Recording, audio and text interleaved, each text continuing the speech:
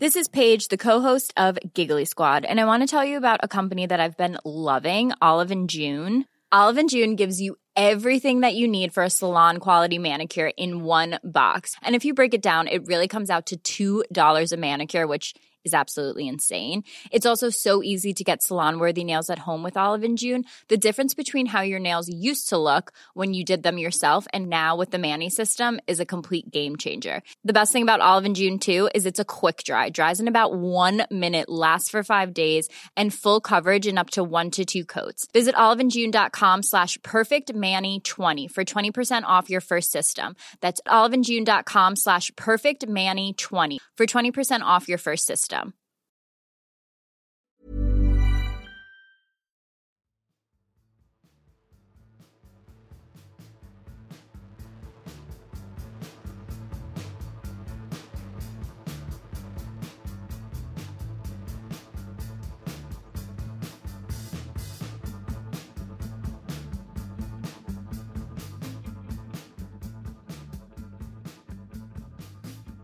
Welcome back to Rule the Roost podcast.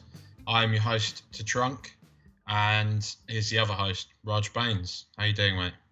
Yeah, not too bad, mate. You son? Very good, very good. Book coming along well?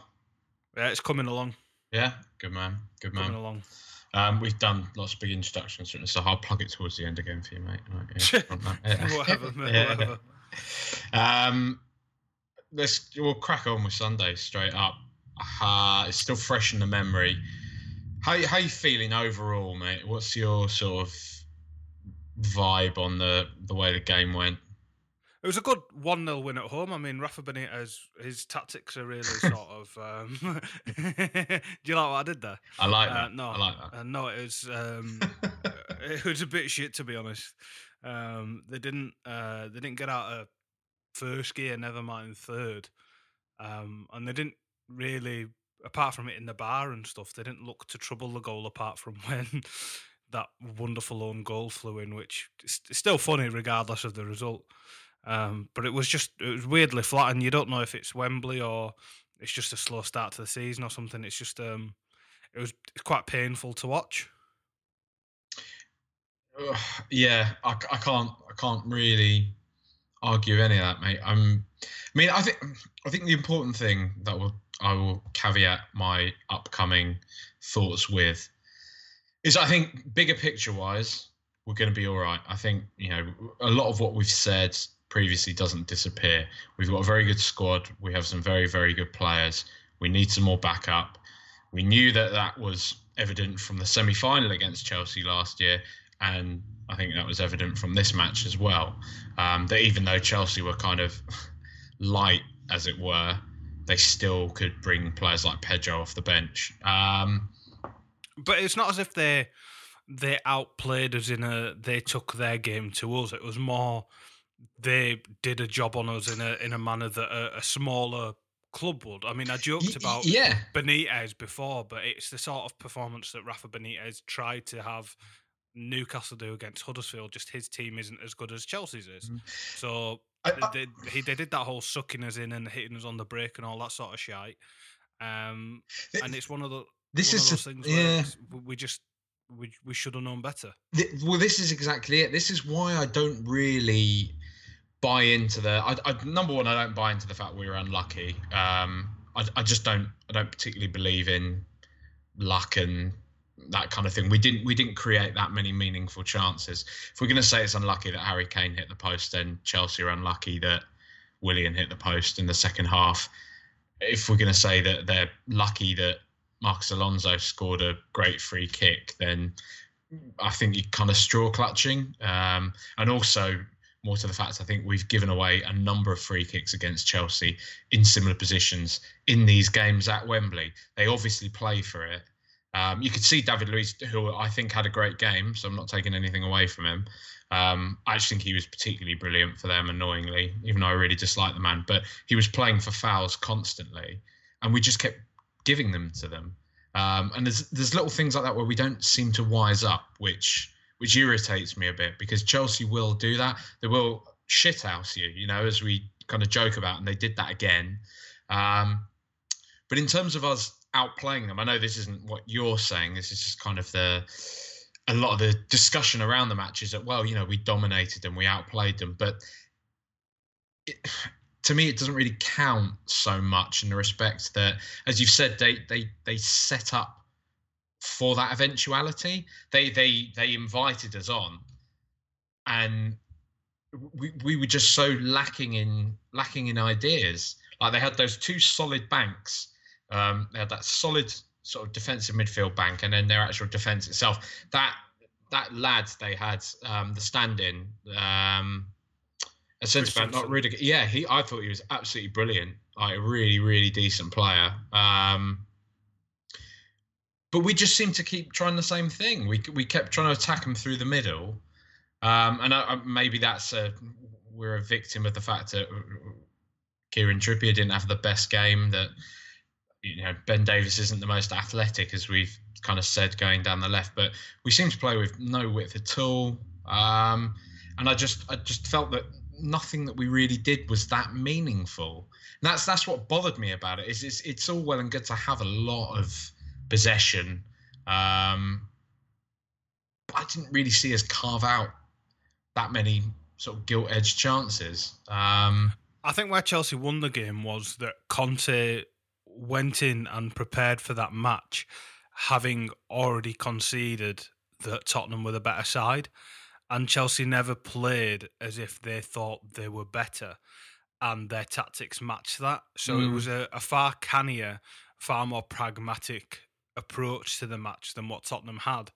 Because we've talked about sort of how we try and impose ourselves on teams and the way we try to approach them. And if that overload doesn't work, then there has to be a way of working around that again. And there has been in the past. There's change of formations and, people coming off the bench and things, introducing the likes of, Son and what have you. But there was no real reaction to the way that Chelsea played. It was sort of trying the same thing over and over again. Which was disappointing. It's not as if that didn't work at times, because on another day Harry Kane doesn't hit the post, and in another month Harry Kane doesn't miss the post, I should probably say. Yeah.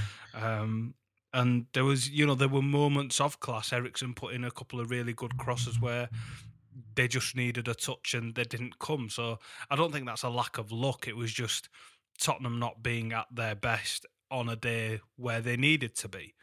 And perhaps there's been one too many of those when the big teams come. Perhaps there is still a bit of a mental block when it comes to playing against and beating other top four sides. It used to be a way.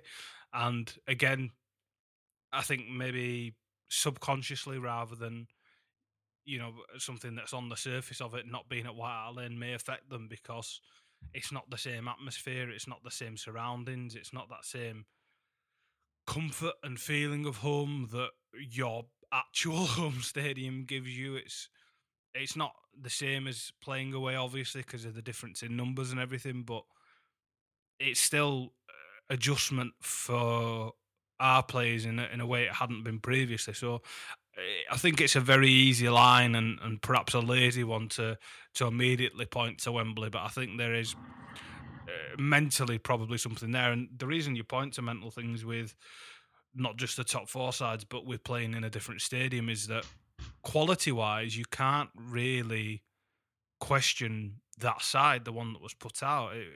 There's enough quality there to beat the Chelsea side that was put in front of them, and it was the intangible things that what went wrong, and they're the things to be looked at rather than personnel specifically, in my opinion, at least.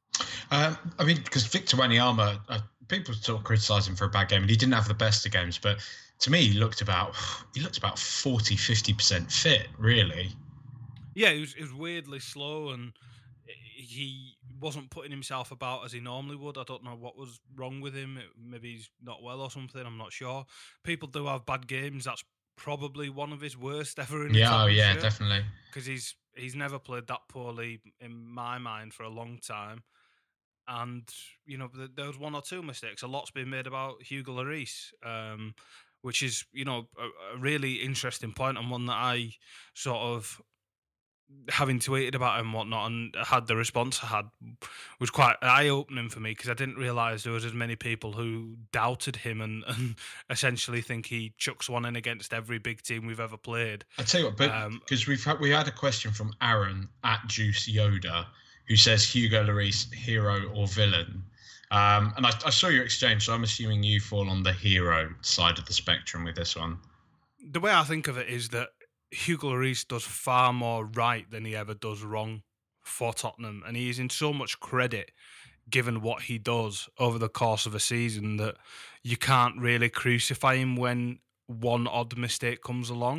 And I think there's an element of confirmation bias where mistakes are, because they'll stick in the memory far more than, you know, good saves or good catches or alleviating pressure or anything like that will in sort of a routine win, because they're more memorable and they hurt more, because that's what defeat is. So if he has a bad game against Man City and he has a bad game, or lets in an easy goal here or there in you know, another match, they will be more memorable than, you know, what he does well is. But people often talk about goalkeepers in terms of how many points they win or lose you a season. And if you're looking at Hugo Lloris through that paradigm, I think I'm right in saying he's the goalkeeper who's probably conceded the least goals over the past 2 seasons and been part of the best defence over the past 2 seasons. And if he was the sort of keeper who crumbled under pressure and let goals in for no good reason, they wouldn't be those statistics. He wouldn't be part of a good defence, because a poor goalkeeper weakens a defence, and I don't think he does. I think it's what we've always nodded to as well. I don't think either of us have ever said that Hugo Lloris is perfect, and we've often alluded very to obvious that. flaws. Well, exactly, and we've often alluded to the fact that this is why he's still at Spurs, really. But who do you bring in that's better than him? I think he's one of the best 5 goalkeepers in the world. I think you can count on one hand the goalkeepers that are fundamentally better at their jobs than he is in every other department.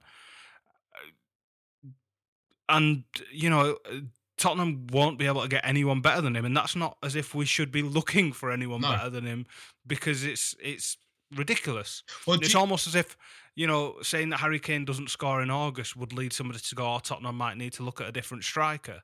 It's that sort of a thing. It's really, it's something I can't quite get my head around, because he's so good at what he does, and it's, you know, has done so much right for Spurs in his time here, and clearly been the outstanding player for a while, that on the odd occasion that he does make a mistake and there's such a huge overreaction to what he does, I'm never quite sure as to why that is or where that comes from, because what's the alternative?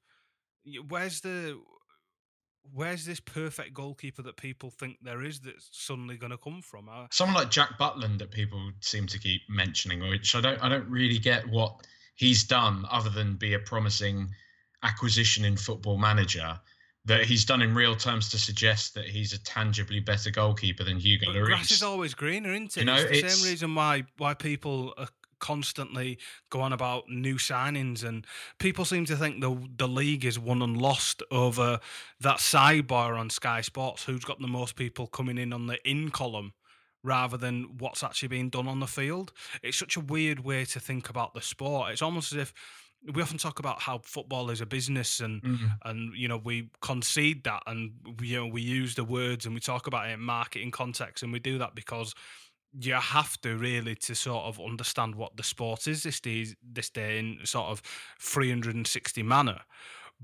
But it's almost as if people have taken that too far to heart, and they'll think that actually has more of an impact than it does. I've seen writers, I mean, Rory Smith especially, has been really vocal on the fact that he would like to see Tottenham do really well this season, almost to dispel this myth that the more signings you make, the better your team is. Because if we look at the one season where Tottenham did make a shit ton of signings, it was the worst season in not living memory, but the worst season in recent memory, at least, that we've had. And it's one of the most maddening things I can think of. It's this weird false equivalency that spunking a shitload of money and bringing in loads of players is going to make it better. If that was the case, Everton would be a better side than Tottenham are right now, but they're not, because they're buying average players for too much money and they've bought a shitload of them. And it's just a weird thing that I don't understand. And it's sort of losses at Spurs always bring, the stupidest people out of the woodwork, and these are the people who are often the quietest when it's good. When we went on that 10-match winning streak and whatnot, you hardly got an idiot coming out. The mood was better. People sort of, their understanding seemed to be better. But as soon as there's a loss, they're looking for problems that aren't there, and they're trying to overcorrect things that don't need overcorrecting. It's a really strange. As much as I don't disagree with anything that you're saying, particularly, just in terms of exploring the topic of Lloris and his ability in big games, because that seems to be the thing that's been mentioned a bit. Do you know if the actual goal, the size of the goals at Wembley, is bigger? Because apparently, in all of our games at Wembley, of the 12. Basically, Hugo Lloris has conceded 12 goals from 15 shots on target at Wembley, which seems like a pretty high ratio for him. That's 6 games. 6 games at Wembley, 12 goals from 15 shots on target. And I wonder if that's something to do with maybe his height. I mean, when we look at the size of the goals are the same in every single stadium. I don't think really. I think that's a fundamental part of football, is that the size of the goal is the same in every stadium. I think the depth of the nets might be bigger than they are elsewhere. They're sort of that weird cuboid. But as far as the posts are concerned, I'm fairly sure that to the millimetre they're probably identical. Otherwise, that's a fairly big differential to have in the sport, where that's the thing everyone's kicking the fucking ball at. I'm not sure goals are different. Maybe, I don't know, maybe the stadium just does something to him as well that is different. One thing that this may be a false equivalency of my own, but one thing that has brought to mind is I can't remember who said it, but I was listening to something once when somebody was on about being able to shoot around in an NBA arena, and they're like, when you have a normal basketball hoop and it's just a brick wall behind, or just a plain wall behind in a normal gym, your spatial awareness allows you to shoot a lot better. But because there's sort of, when you're shooting in an NBA arena, there's 20,000 seats behind you, and sort of it's a glass back, and you can't really judge it as well. It's harder to get used to that because you're looking at something different and the surroundings are different and stuff like that. And Wembley seems to have that same sort of cavernous effect as that may be something that sort of he feels different about his surroundings. I'm not sure. It's a pure guess, but he's one of the last people I would ever go to crucify. If I was to start victim blaming anyone, his throw out to Wanyama wasn't the best, but Wanyama had more than enough time to take a touch and, if he needed to just hoof it out of play, he didn't need to try and turn or take an extra touch or do whatever he did. It's, they're both as to blame as one another where that is concerned. The shot entirely, he should have done better. I'm not sure why he's not just put side of his foot on it. He doesn't often make many saves with his feet. Thinking back, he does tend to be able to get down to the ground fairly quickly, but it's just one of those where he's made a mistake, and you can't really change it. And if that was a flaw in his game that happened often, then you could point to it and you could point a correlation out. But I'm not sure that's there. And even in big games when things have happened, I don't think it's purely because he's been the cause of that. I think the defence as a whole has been unsure in bigger matches because they're asked different questions. If anything, which is... Yeah, about 10 minutes into the game, Alvaro Morata had that free header. Yeah. Nobody was in 10 yards of him, and we had 3 centre-backs on the field, so... that's not Hugo Lloris's fault. I saw somebody questioned his positioning for the free kick as well. It's one of those where I didn't watch Match of the Day yesterday, but if I had, I imagine somebody said if you had two goalkeepers in the goal, neither of them would have saved it. Mate, it was an exceptional free kick. I think that's ridiculous. Absolute bollocks. Like the fact, people saying he should have done better for the free kick. He definitely should have done better for the second goal. But like you say, it's Hugo Lloris, you know. It was a silly free kick as well for Dele Alli to give away, Yeah. especially in that position. He didn't need to stick his heel out or wherever he did in that position, especially at the timing of it as well. But there's nothing the goalkeeper can do from there. There's nothing the wall can do from there because it was put. He could take that free kick 100 more times and he wouldn't hit it better. So that's another one you have to write off. I mean, if people think that's unlucky, maybe it is, but these things happen in sport. It's just one of those where it's disappointing because it's happened so early on in the season. Spurs were favourites. There's this whole Wembley narrative surrounding it. We went through the whole of last season unbeaten at home, and it's taken us one game at Wembley to be beaten already. There's already a growing unrest because the season started and people haven't got the 50 signings they want through the door. And it always seems that Spurs have a standing start to the season. It always seems as if there's something that people have to complain about around this time of the year. And it's almost as if the reason why, when it comes into the running and stuff like that, Spurs are playing catch-up is because we've gone through this August and September where everyone's decided to have mild civil war and then settle down before we actually start, having a united front over October through to the end of the season. It's a strange pattern that seems to repeat itself. I'm not a huge fan of it. Yeah, I don't know. It is. I see what's frustrating. I think it's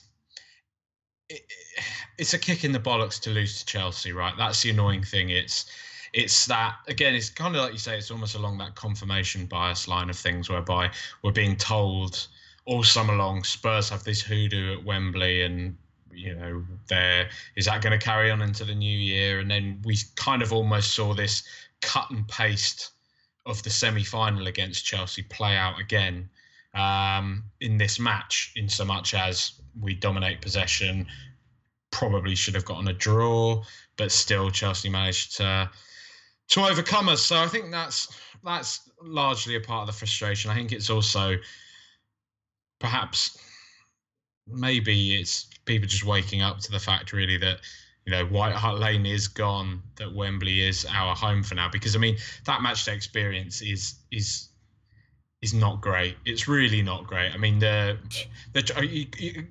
kudos to the trust. I don't take a shot at them for anything. I know they've worked very hard to make sure that it's just it feels like home, but it just isn't. It's walking up to this ground that's in the middle of like an industrial park when you've got outlet stores and shopping centres and stuff all around it. It's just all so artificial. It's just pretty vapid, and going there this early in the season to play in a game like Chelsea, I didn't even feel that much of a buzz about it. It didn't really feel like we were playing Chelsea at home. It just felt like a game against Chelsea, like some sort of exhibition match or something. I don't know.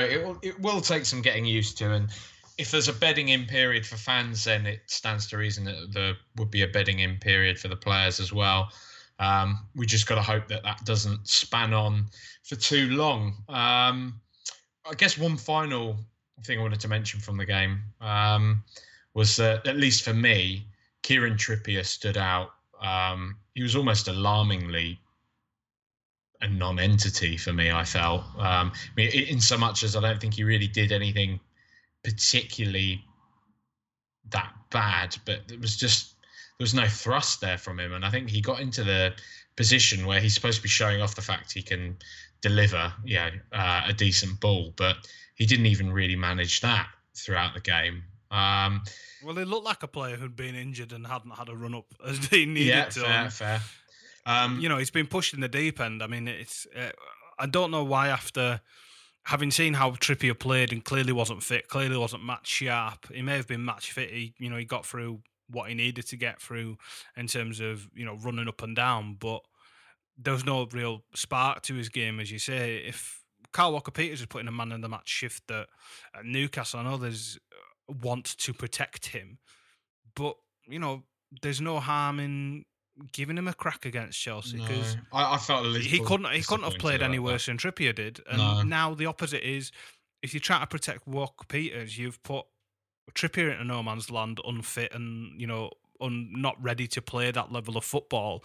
And you've got everybody who wants to stick a boot into him because Kyle Walker got sold doing so now. So you almost cut off your nose to spite your face where that's concerned. And it was almost as if the lesser of two evils would have been to give Kyle Walker Peters that experience of playing at home, playing in front of the home fans, and seeing how he did. Because you can write that off as a test. You can go, you know what, he played really once against Newcastle. He's earned his chance here in this bigger game.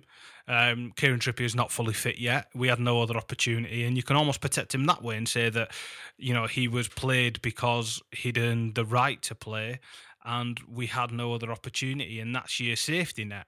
He does really well, and you get to say, look at how good this player is we've produced.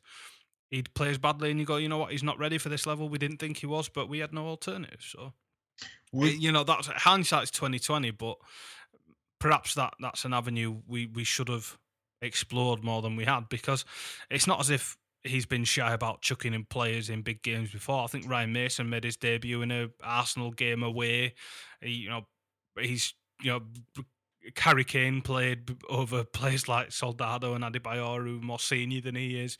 He's done it all the way through his time at Tottenham, so there's no reason as to why he should suddenly be tentative about these players, having a crack in the first team. That's sort of one of the things we're most happy with Pochettino, with his, the size of his bollocks when it comes to blooding youth team players and getting the best out of them. Would you like to see us still sign a right back before the window closes, if the correct one comes along, perhaps someone a bit more in the Kyle Walker mould? Doesn't even have to be in the Kyle Walker mould, I don't think. As long as it's a player that Pochettino thinks he can get to a level that is either significantly better than Kieran Trippier or can challenge him for his position, then yeah, there's obviously a gap that needs to be filled there.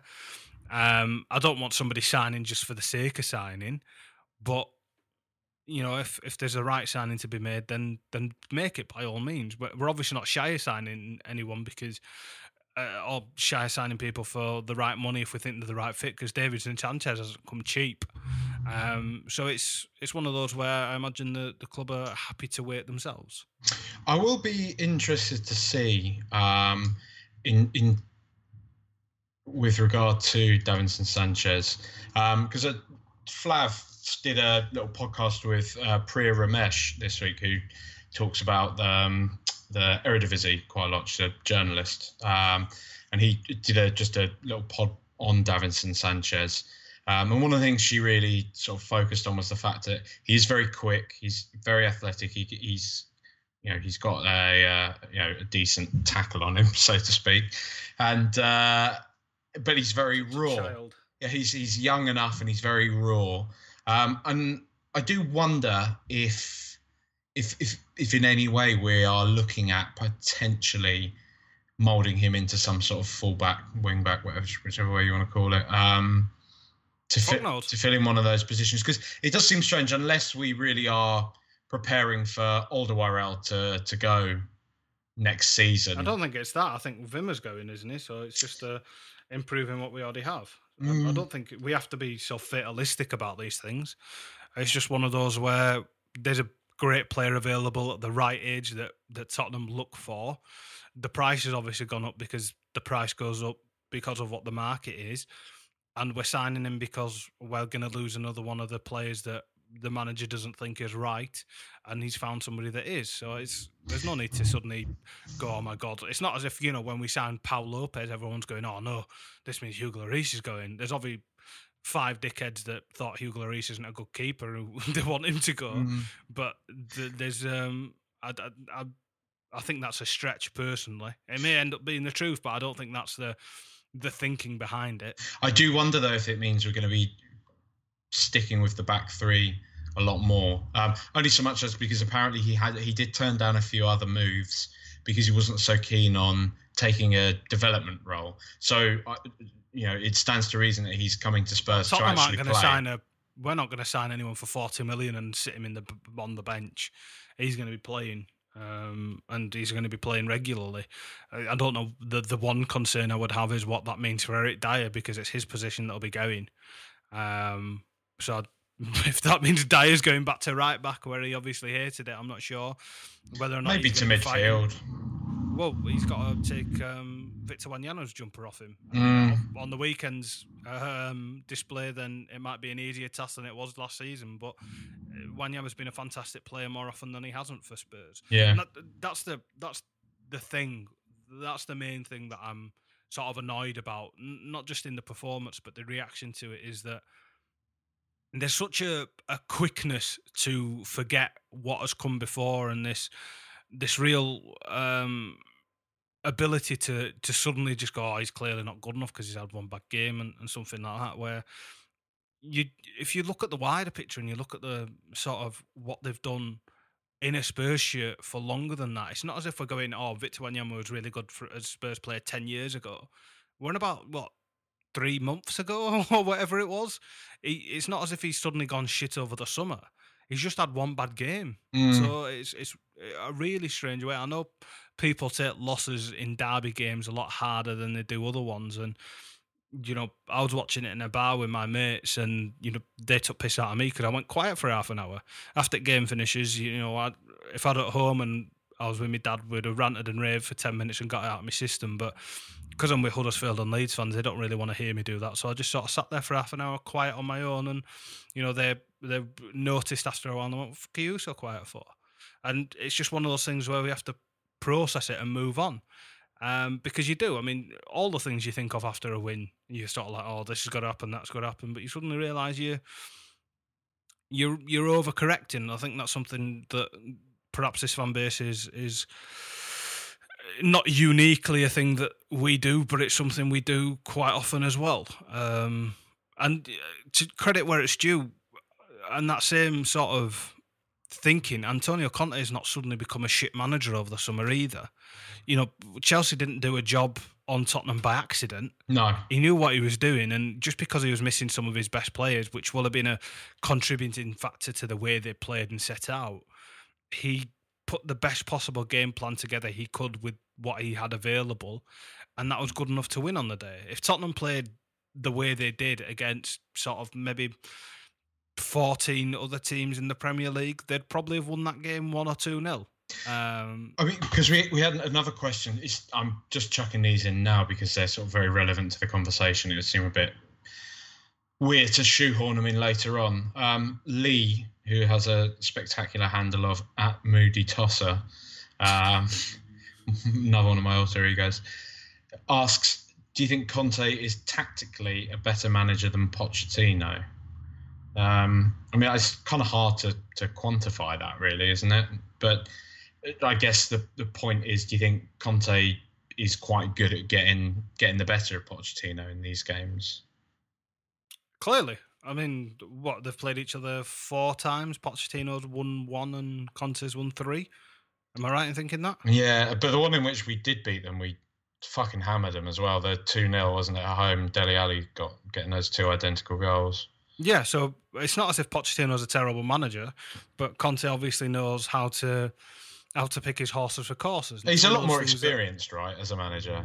Yeah, he's had international management. He's worked his way up through the lower leagues. He's managed Juventus. He's done a lot more than Pochettino has. I don't think they're actually too dissimilar in ages or anything. It's just that Conte worked himself up a bit quicker than Pochettino has. And maybe there is a case to be made that tactically Conte is slightly more astute than Pochettino is. I don't think that's a particularly divisive thing to say, but there are areas in which Pochettino is better than Conte is.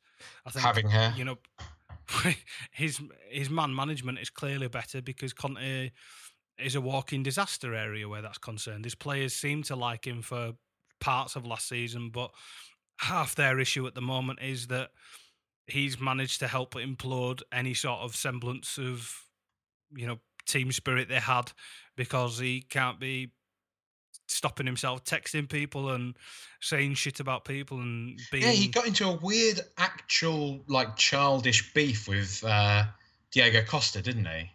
Well, they're still in the middle of it. The reason that Costa's not playing for him is he texted him and said, "You're not in my plans anymore." And then they failed to sign Lukaku, which he thought was going to happen. And they've signed Morata, who was sort of their second choice. And he sort of needs Costa to play for him now, and he refuses to because he wants to go back to Atletico. And his manager told him he was, done for at the club, and now he's had to go grovelling back. So that's never happened with Pochettino. No. Even when we talk about this Rose thing, we talk about the Walker thing, he's handled it perfectly. So there's areas in which, if you're going to give him areas out of 10, that maybe Conte is a point or two more than Pochettino, but there's other areas in which Pochettino's a better manager than he is. It's such a multifaceted role and different things like that you've got to give him credit. I mean, I don't think anyone thinks that Conte's done miraculously well with the Chelsea youth system or anything, because he hasn't. There's nobody who'd really point to as him having brought through. And if he has as big a say or as much influence as Pochettino does over our academy, then he would have done, because there's 40, 50 players that Chelsea have got out on loan or something absurd. Ridiculous, and surely there's isn't a it? player in there he'd have picked out on. And he's obviously done all right jobs with the likes of Victor Moses and whatnot that have been written off by other managers, but they're not youth players. Victor Moses has played really well for other clubs for a long time before Conte came along. It's just that he gave him a role and trained him in a way that... Arguably, he's lost. I mean, I think Loftus-Cheek's gone permanently, hasn't he? And Solanke's gone as well No, permanently. Loftus-Cheek, they're on loan. I think Loftus-Cheek's on loan, and Solanke's definitely left. One of the Chalobah has gone. So there's a few that have gone, but some of that falls on the shoulders of Michael Emenalo as well. So you've got to wonder to what extent his hands are tied where that's concerned. But like I say, if he was more vocal about it, if he was more concentrated on that aspect of their club, I don't think Emenalo's going to stand in his way of promoting players if that's what he wants to do. But it doesn't appear to be something he's particularly interested in. He would have been, just from the few times I've seen him, he'd have been quite a nice signing, that Solanke. He does look quite a decent player. But I don't think Chelsea are in a rush to sell anyone to Tottenham at the minute. No, that's true. Well, I could bet that he was free agent, wasn't he? Liverpool just had to pay a tribunal fee, I think, for him of about 4 or 5 mil, next to nothing. But anyway, yeah, who cares? Right, let's move on. Burnley, who, interestingly enough, as much as it's all doom and gloom us losing at home to Chelsea lost their opening game of the season at home to Burnley, which is hopefully not a bit of a kind of ominous. There's never been a faster or easier way to start your weight loss journey than with PlushCare. PlushCare accepts most insurance plans and gives you online access to board-certified physicians who can prescribe FDA-approved weight loss medications like Wegovy and Zepbound for those who qualify. Take charge of your health and speak with a board-certified physician about a weight loss plan that's right for you. Get started today at plushcare.com/weight loss. That's plushcare.com/weight loss. plushcare.com/weight loss. One size fits all seemed like a good idea for clothes. Nice dress. It's a t-shirt. Until you tried it on. Same goes for your healthcare. That's why United Healthcare offers a variety of flexible, budget-friendly coverage for medical, vision, dental, and more. So whether you're between jobs, coming off a parent's plan, or even missed open enrollment, you can find the plan that fits you best. Find out more about United Healthcare coverage at uh1.com. That's uh1.com. A sign for Spurs. It would be a bit miserable at the moment to have this sort of loss compounded by also losing to Burnley. No disrespect. Well, come on, let's be honest. A bit of disrespect to Burnley. You would hope that we would turn up and smash them in this, considering they have just lost at home to West Brom as well in their second fixture. They've just signed today. What's his name, that lad? The Leeds lad? Chris Wood. Any good? No, he's all right. Like I was telling you, he's sort of your bog standard championship striker. He scored a lot of goals because he was in the right places, but there's nothing particularly exciting about him. We've seen plenty of players of his ilk step up to the Premier League and fail. For my money, the likes of Jordan Rhodes are more impressive players than he is at championship level, but he's scored more goals than they did, so you don't know how they're going to, take off when they come up to the Premier League. There's nothing I'd be particularly worried about where he's concerned, because he's not going to be, too au fait with what Burnley do, although I don't think Sean Dyche's tactics are that complicated to get your head around. So it's not as if I'm suddenly scared of playing Burnley because they've signed Chris Wood. But, if we thought that Chelsea came and played shit football against us, fuck knows what Burnley are going to do, because they're awful. And it works for them, in fairness, but they are awful. They were one of the worst sides I saw at White Hart Lane last year. They're so boring. And the thing is, you don't want to go too far in that direction and write them off too much playing shit football, because they know how to do it and they know how to hurt you doing it. I don't think that the Chelsea game is too much to be worried about either with Burnley, because that was an anomaly given the way Chelsea played, their mood and their approach to that game, and the sendings off and whatnot. If anything, going forward, given how they played against Tottenham, maybe that's a blessing in disguise. Because, it was last season when Chelsea got hammered by Arsenal that Conte sort of changed things, and after they got hammered by Burnley, he changed things again and did things a different way, and perhaps they've had their wake-up call that they needed, and maybe that Chelsea game will act as Spurs, we don't know. But Burnley are just... We know what they're going to do and we know how they're going to do it. We just have to be better than them and score early enough that they have to come out, because the longer it goes on at 0-0, the deeper they'll get and the more they'll try and catch us on the break. So it's the most predictable game we'll have all season, apart from West Brom. But the fact they lost to West Brom at home is just because both of those clubs try and play shit football in almost exactly the same manner, and Tony Pulis just a better version of it. And he's got Gary Megson as his assistant now, so it's almost they've got this weird,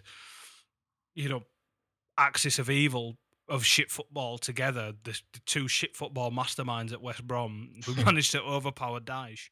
So it's not something I'm particularly worried about, but it's just one of those where you can't not give them any respect and you can't not be prepared for them, because that's what they feed off and that's what they hope for. You've just got to have the right attitude and have the right approach, and then you'll beat them. Do you think I can't see us lining up the same way that we did against Chelsea. You'd probably see Son coming back into the mix, wouldn't you, for this one? I see no reason as to why not. No. There's all sorts of things we could do. There's no. I wouldn't mind seeing Harry Winks get given a go as well, to be honest. Maybe not from the start, but I'd like to see him get a few minutes in this one.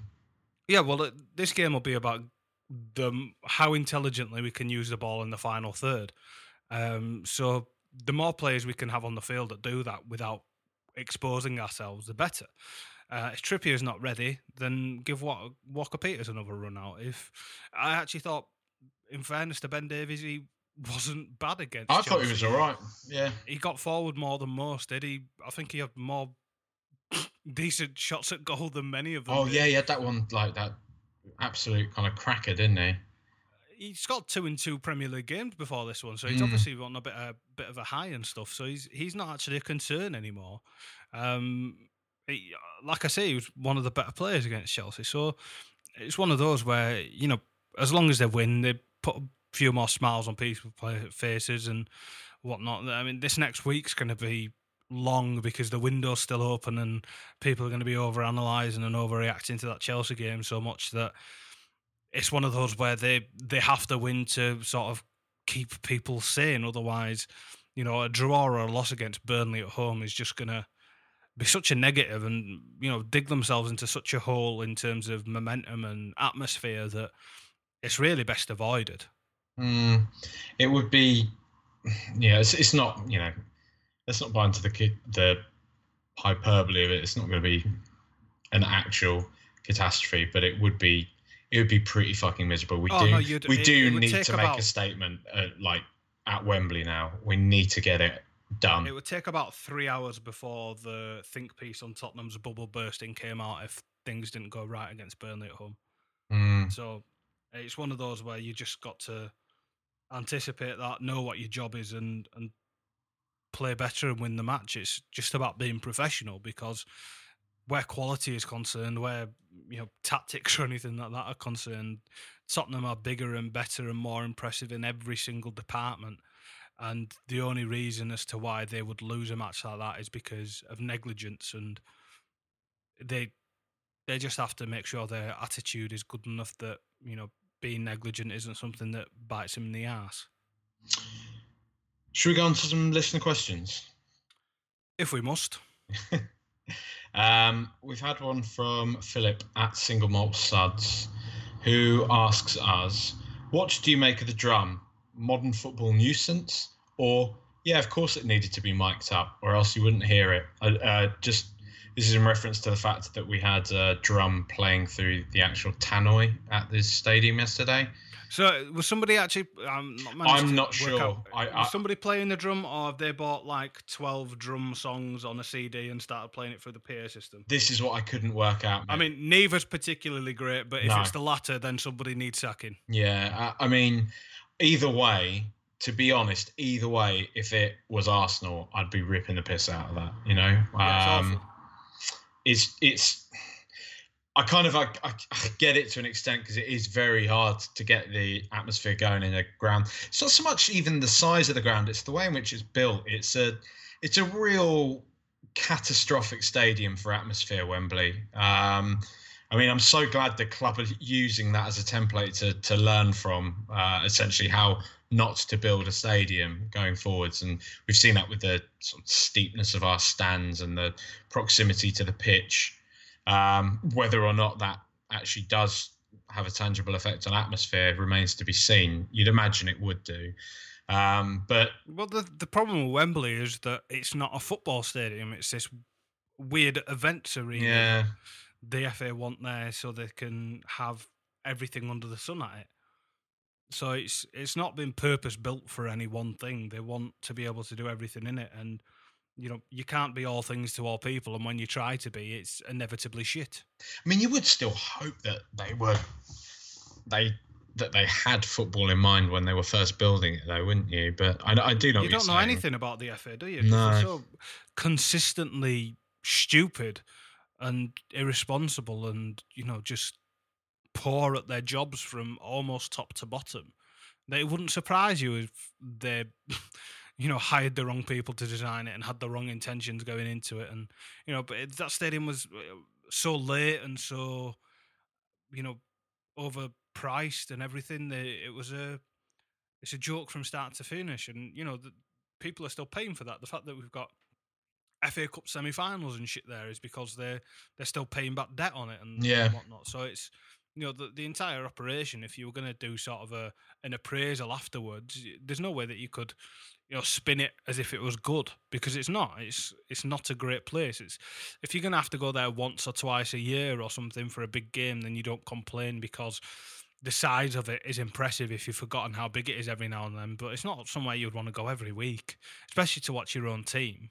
No, I think the first time I'd been there was, I think we had a pre-season a good few years ago against Barcelona there. I think that's the first time I ever went to New Wembley. Wembley Cup. Yeah, and my immediate reaction was, fucking hell, this is massive. Like, it was pretty, awe-inspiring when I first walked into the ground, but it just doesn't hold an atmosphere. It's just not great. I don't know. We can go on about that all day. But in terms of this drum, the drum over the tannoy, I think it's something they have to avoid. They've got to hope they get the drum in an actual area of the ground and hope that it just catches organically, because I think it's too plastic playing your. It's one stage removed from goal music, right? Goal music's cousin. It's like the old rumor that in the Emirates, and you don't know how much of this is a Tottenham fan kind of slanderous type rumor or not, but apparently, like on some of the Champions League games when they kind of only half fill the Emirates, they'll play like a crowd hum over the tannoy and stuff like that to make it feel a bit more full. Which is, I don't know. Crowd hum? Yeah, just a sort of general ambient soundtrack. It's probably a bit tinfoil hat or, Tottenham bands. Fuck knows if they've got a 10 favourite Spurs chants drum CD, then who knows what's possible. So we've had Elliot. It'd be even funnier if it was like, and they've hired a drummer who's been mic'd up himself and he's in some cupboard in the side of Wembley drumming along these songs, and there's a guy on a walkie-talkie going, "It's a bit quiet out there. Can you give us?" Oh, don't, mate. That would give us a song. The Chelsea fans are singing fucking anti-Semitic stuff again. Quick, drown it out, you know. Let's have a look at one of the next questions. We've had... All right, here's a good one. YB at YBear_ asks, if we were to go and sign a pacey winger, how would they fit into the 3-4-3? They'd play on one of the sides of the three at the front. Just the inverted forward thing. Yeah. Yeah. Play on the wing. I would like to see us sign a pacey play. attacker, you know. Well, I wrote a thing like last month, didn't I, saying that we've never replaced Peake Aaron Lennon. And I stand by that. No, I agree. Sometimes, you know, somebody who runs really fucking quickly around people is a very effective way of getting the ball into dangerous areas. There's nothing particularly clever about it. There's nothing new about it. But the reason fast people do really well at playing football is that they're really hard to catch. So perhaps one or two of them might help. Nkoudou looks quite. Yeah, sorry, mate, Karen. Nkoudou looked quite exciting in pre-season, but we've yet to see any existence of his existence in season proper. You know, I don't see any harm in giving him a run out against Burnley from the start. If he's shit, take him off at half time. But at least we've tried it and seen what he can do. Because up until now, he's sort of more of an idea than a player. He's a theory. Yeah, it's just, what's the point in having him there if he's not going to do anything? Marcus Edwards apparently had a bit of a mare in the under-23s today, but he's been injured for ages with an ankle ligament injury. Well, that's what you're going to do in youth football, isn't it? It's where you learn how to play football. So you don't particularly worry about him having bad games in youth football. Oh, no, but I just mean in the respect that a lot of people are touting him for the first team already, you know, when he's still not really consistent in the youth leagues by the sound of things. But all right, put it this way, mate. This is a question from me to you. Okay. So let's say 50 mil, 80 grand a week. Would you take Riyad Mahrez before the transfer window closes? No, because I'm not particularly impressed by him, no. to be quite honest. But you know, I'm sure he'd do a job, but he's just not the type of footballer I'm particularly fond of. But you know, not as if I'd actively cheer against him or anything if he came to Spurs. But I get the impression that he wouldn't come for 80 grand. He wants to go somewhere for double, and he sort of, you know, this is his chance to get a really big move and whatnot. So I wouldn't be too fond of it, because, to be quite honest, if we're going to be getting a winger of that ilk, I don't think they're going to be the immediate first choice in the team, and he wants to be. He's not going to come in and take Eriksen's place or Ali's place or Kane's place. He's not going to be good enough to force us to change formation or anything. So it's one of those where I think it's probably more trouble than it's worth. It strikes me as one of those things that it's, you know, 10:30 and the window closes in half an hour, and Daniel Levy's, you know, phone's itching above his phone. His hand's itching above his phone. He goes, you know what, let's bid 50 million for Mahrez and see what happens. You can see it happening though, can't you?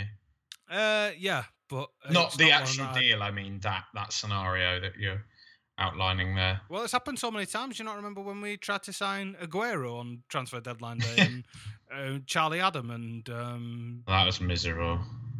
Who else? Although Charlie Adam was, to be fair, was all right at that point. Not good, but he was all right. It wasn't kind of the Charlie Adam we know and detest nowadays, but it was still Charlie Adam. Yeah, exactly. So it was just, you know, he's done this plenty of times. Wasn't it as well? I think we bid at that point. Yeah, I think the only reason why it didn't come off is there was like not a board member at one of the two of the clubs who was awake or something. So it was, on its way through, but he'd literally made the phone call and tried to make the deal happen with about 2 minutes to spare. Thank God for that. That's lucky. Let's see. I think we had one. I mean, there is an upside. I mean, the Van der Vaart deal and whatnot, that dragged through to the next day after the window, but that was, a dream bit of business. We've had, mate, Dan, that was exceptional. I think 8 million for Rafa van der Vaart. Thank you very much. And just the size of the player as well. I mean, he was a bit fat, but there's no need to make any. But I don't think pulling out my sort of semi-dark credentials here, but I've never. Yeah, it's the biggest deal probably since Jurgen Klinsmann. That in terms of like the gravitas and the size of the player and his international standing.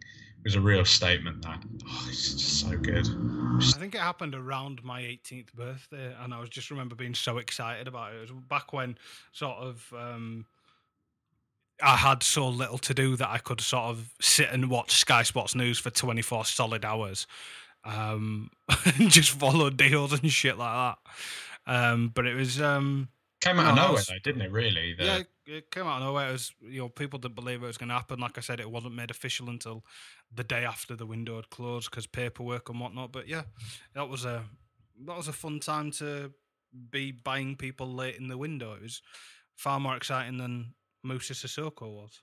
Oh dear, oh dear. It's just miserable, that one, isn't it?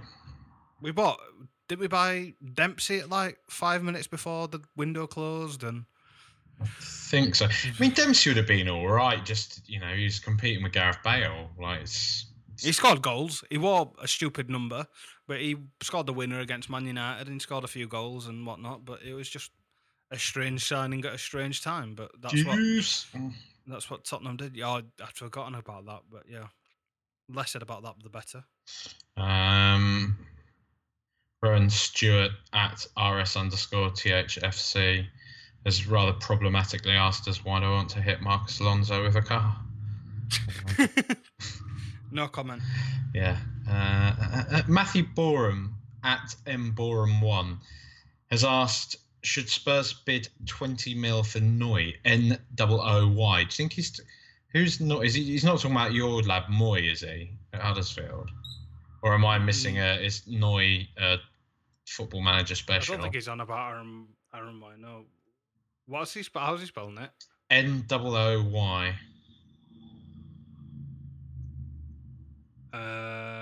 It's not coming up on Google. I've never heard of him. I think it must be Moy, mate. I think it's a typo. I don't think 20 million is going to get you Aaron Moy in this window, given that he's just gone for 8 to 10. And he wouldn't come straight into our team, but there's a number of clubs that should have bought Aaron Moy that aren't Huddersfield because it would have made their teams immediately better. How old is he? He's 26, I think. Okay. So he's in his prime. And Sykes, who got to football with, said to me yesterday, is he the best footballer that doesn't play for a top 6 team? And off the top of my head, I couldn't think of one. So he's definitely in that conversation. What is he? He's like a playmaker, centre midfielder type. He used to be a number 10 when he was Australia, but David Wagner's made him into a sort of a withdrawn playmaker in the first band of midfield. But he does his work defensively. He's literally everywhere. His work rate is fantastic. Australian Luka Modric. Essentially, yeah. But he's fantastic to watch. He's a really good footballer. He wouldn't come in straight away to Spurs. The one player I wouldn't mind putting into the Spurs system is Phil Billing, who's the 6'5" Danish version of Aaron Moy, who plays next to him because Hoggy's out injured. But yeah, I'd have Billing in because he's young and I'm sure Pochettino could do a thing or two with him. But yeah. Why Everton didn't buy him, or West Ham, or Southampton, or whatnot, I'm not sure. But he's a fantastic footballer. I'm not sure I'd want to see him at Spurs because I don't think he'd get the opportunities he deserves, and that there are better fits for him elsewhere. He's not the type of personality that'll force his way into the first team or whatnot. But if we were going to have somebody who just sort of rotates in and out of the side, he'll be fantastic. But he's not somebody I would go out and buy for us. What about Mooney? He He can head the ball really well, but I'm not sure. Maybe that might be a choice, as sort of a bring him on and kick the ball high, because he works really hard. He doesn't stop running. He's better with his feet than most people give him credit for.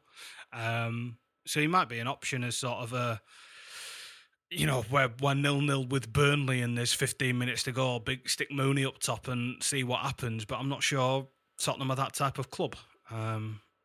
But, we'll see. Is there any player in particular that this is just again from me to you? Is there anyone that stands out? Like for example, like I had my man crush on Victor Wanyama for many years.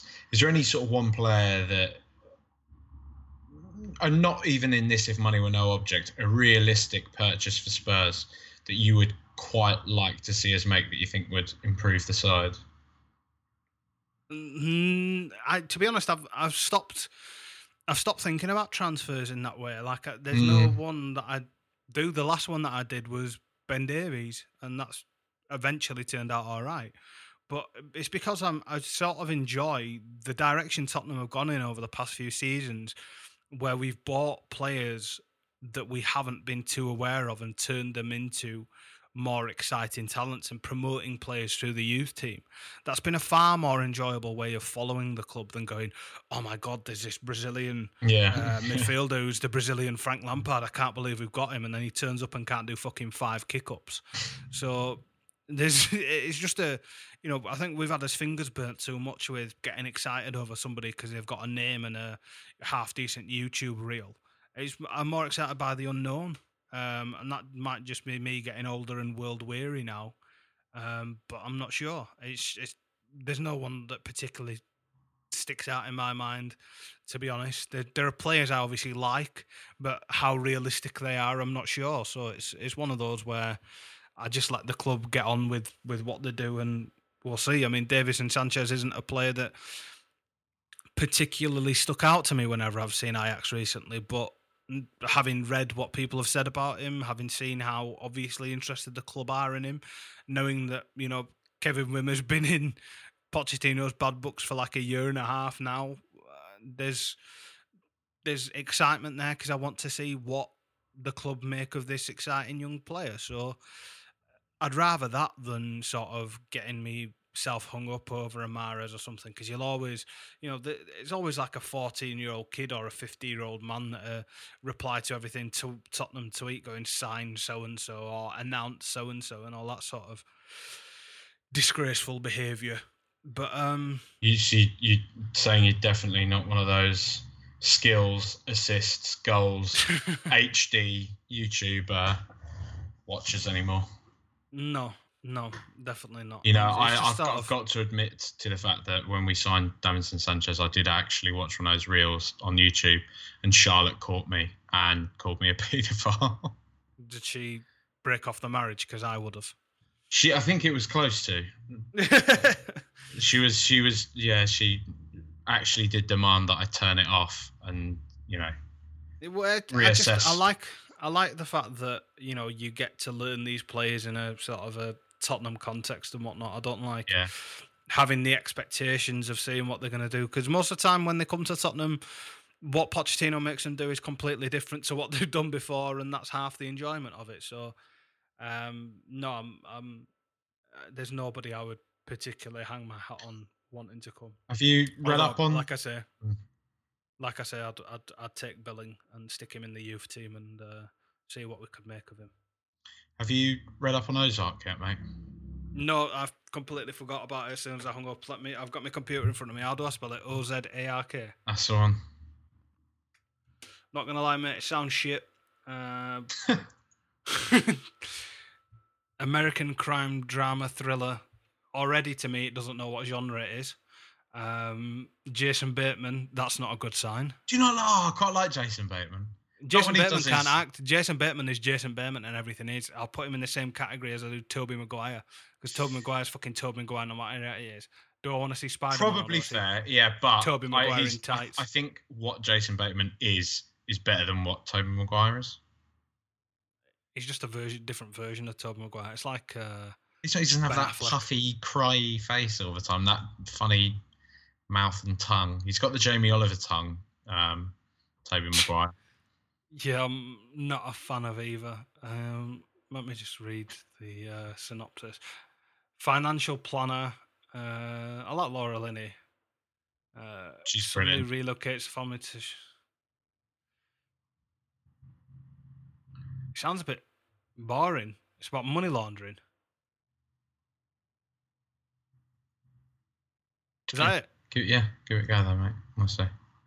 I mean, I'm not saying it's not reinventing the wheel. Let me just I know I've sort of brought it up again.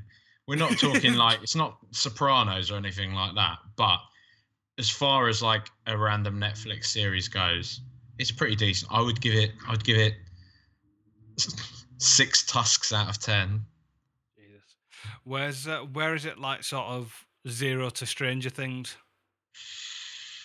Oh, 0 to Stranger Things. 5. That's not a recommendation, then, is it? 5 verging 6, but I mean, Stranger Things is setting the bar pretty high, though, isn't it?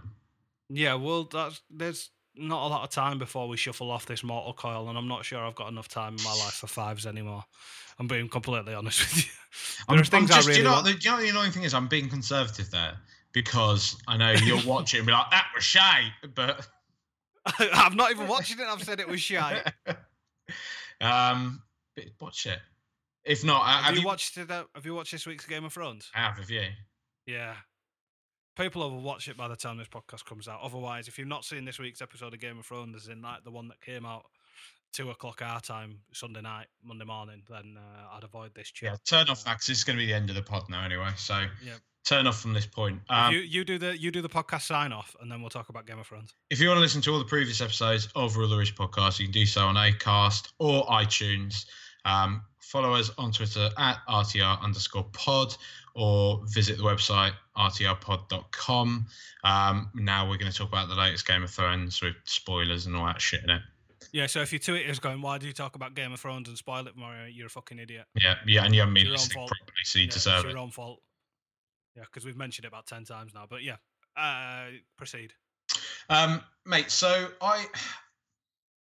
it's everything that we've been talking about to this point with this series. Times about 100. Well, yeah, I'm not going to pretend like I'm not enjoying it because I am still enjoying it. That's the thing. Yeah. I appreciate it despite its many flaws. I see, there are numerous flaws to this. One of the big ones being that was pointed out in an article I read because I had some thoughts about it and I thought, let's see, how these align with what other people are saying. Am I just being a bit of a twat?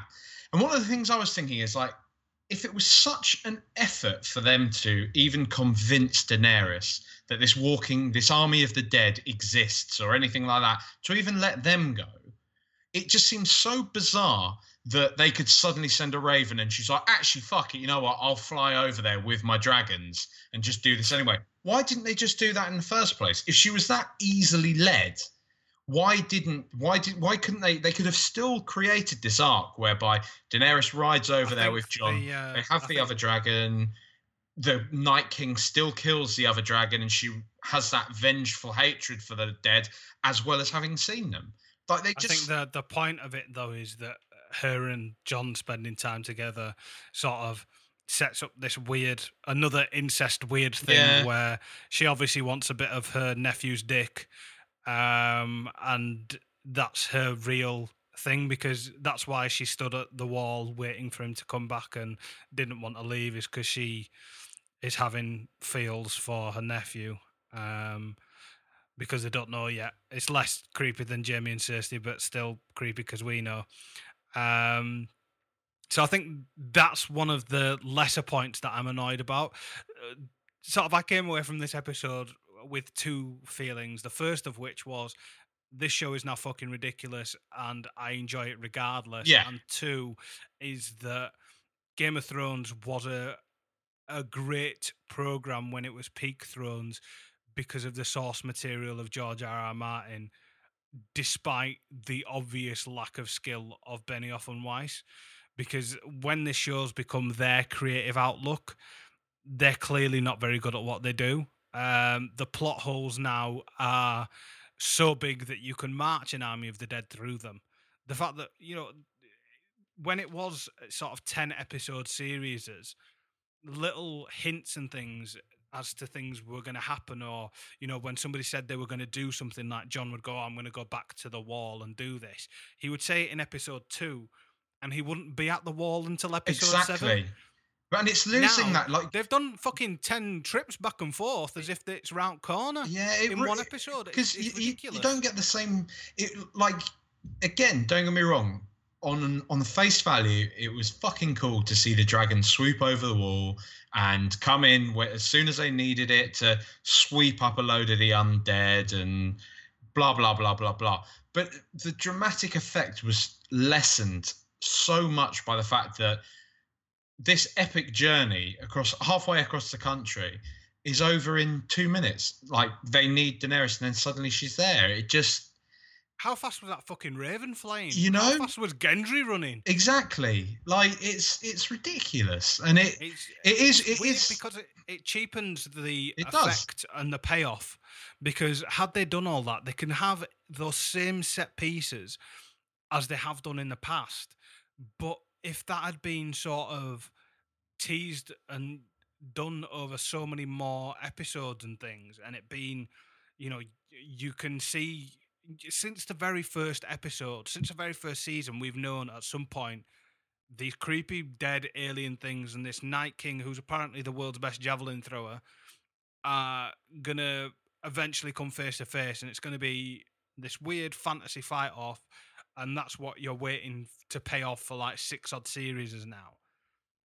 But the fact that that's all happened within sort of one episode, rather than having been built up to, over the course of 4 or 5, which it needed to be, or should have been, or would have been in days gone by, it just feels as if it's a bit of a rush job.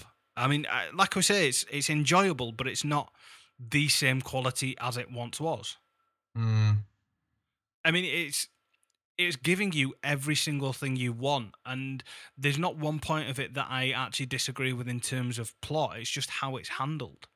Yeah, it's sort of. I think that the only thing I would say that I think we have to take into account is that their hand has been forced slightly in the budgetary restrictions and such have meant that the seasons have got to be a bit shorter, and they've had to wrap it up in 2 seasons. So I kind of get why how is that the case, though? Surely they know that this is the biggest show on Earth, and that they can, how many more episodes would it have been? For 7 more episodes, they can't stretch out 7 episodes over the course of 2 seasons to give the show the ending it deserves, because this could have been their version of Sopranos and Wire. They could have been in that conversation, and now they're in the tier below, and it's only because they've rushed the ending. Mate, and that I happens would to honestly so many say TV probably shows. even a couple of tiers below now. I think it's even, to be honest, the way it's ending, I think it's falling beneath like Breaking Bad and such now. Well, the joy of Breaking Bad and the reason why that was so good is there was not an episode or a second rushed on that program. They got to tell the story they wanted to do in the time they wanted to do it. And that doesn't feel the case here. This randomly sort of everything seems to be happening at once. And it's almost as if, if George R.R. Martin had been in charge of it, I imagine somebody important would have probably died at one point in one of these things. One of the little side plots that's pissing me off the most is Littlefinger at Winterfell and the Stark Girls. Boring. It's just so obviously done and so badly handled. And it's really corny though as well, isn't it? Well, they want you to obviously have this feeling and have this conflict of the 2 sisters, but it's just so ham-fistedly done because there's because they're going to find out that it's him and they're going to kill him. So just why even bother? It's so obvious. Yeah, it's not great, but it's like I say, it's enjoyable, but it's not the program it once was. So I've already shifted my expectations on it enough to go, this is going to be daft, and I'll enjoy it for being daft. But it's not the program that I would sort of. You used to watch an episode of Game of Thrones, and they would throw off 20 different like side stories, and and it would almost be half of them are red herrings, and like the 3 or 4 that are important, you wouldn't almost grasp hold of until they'd been drip fed to you a little bit more. But now they only have like 2 main stories, which obviously what's going to happen. They can't have done that all the way through, but it's just the way they've brought everyone back together and sort of concentrated the story into its conclusion has been so elegantly done in comparison to how intricate and how well set up it had been previously, that it's just, you know, it's a bit of a shame, really. It is. Right, let's kill it there. Thanks for listening. Come on, you Spurs.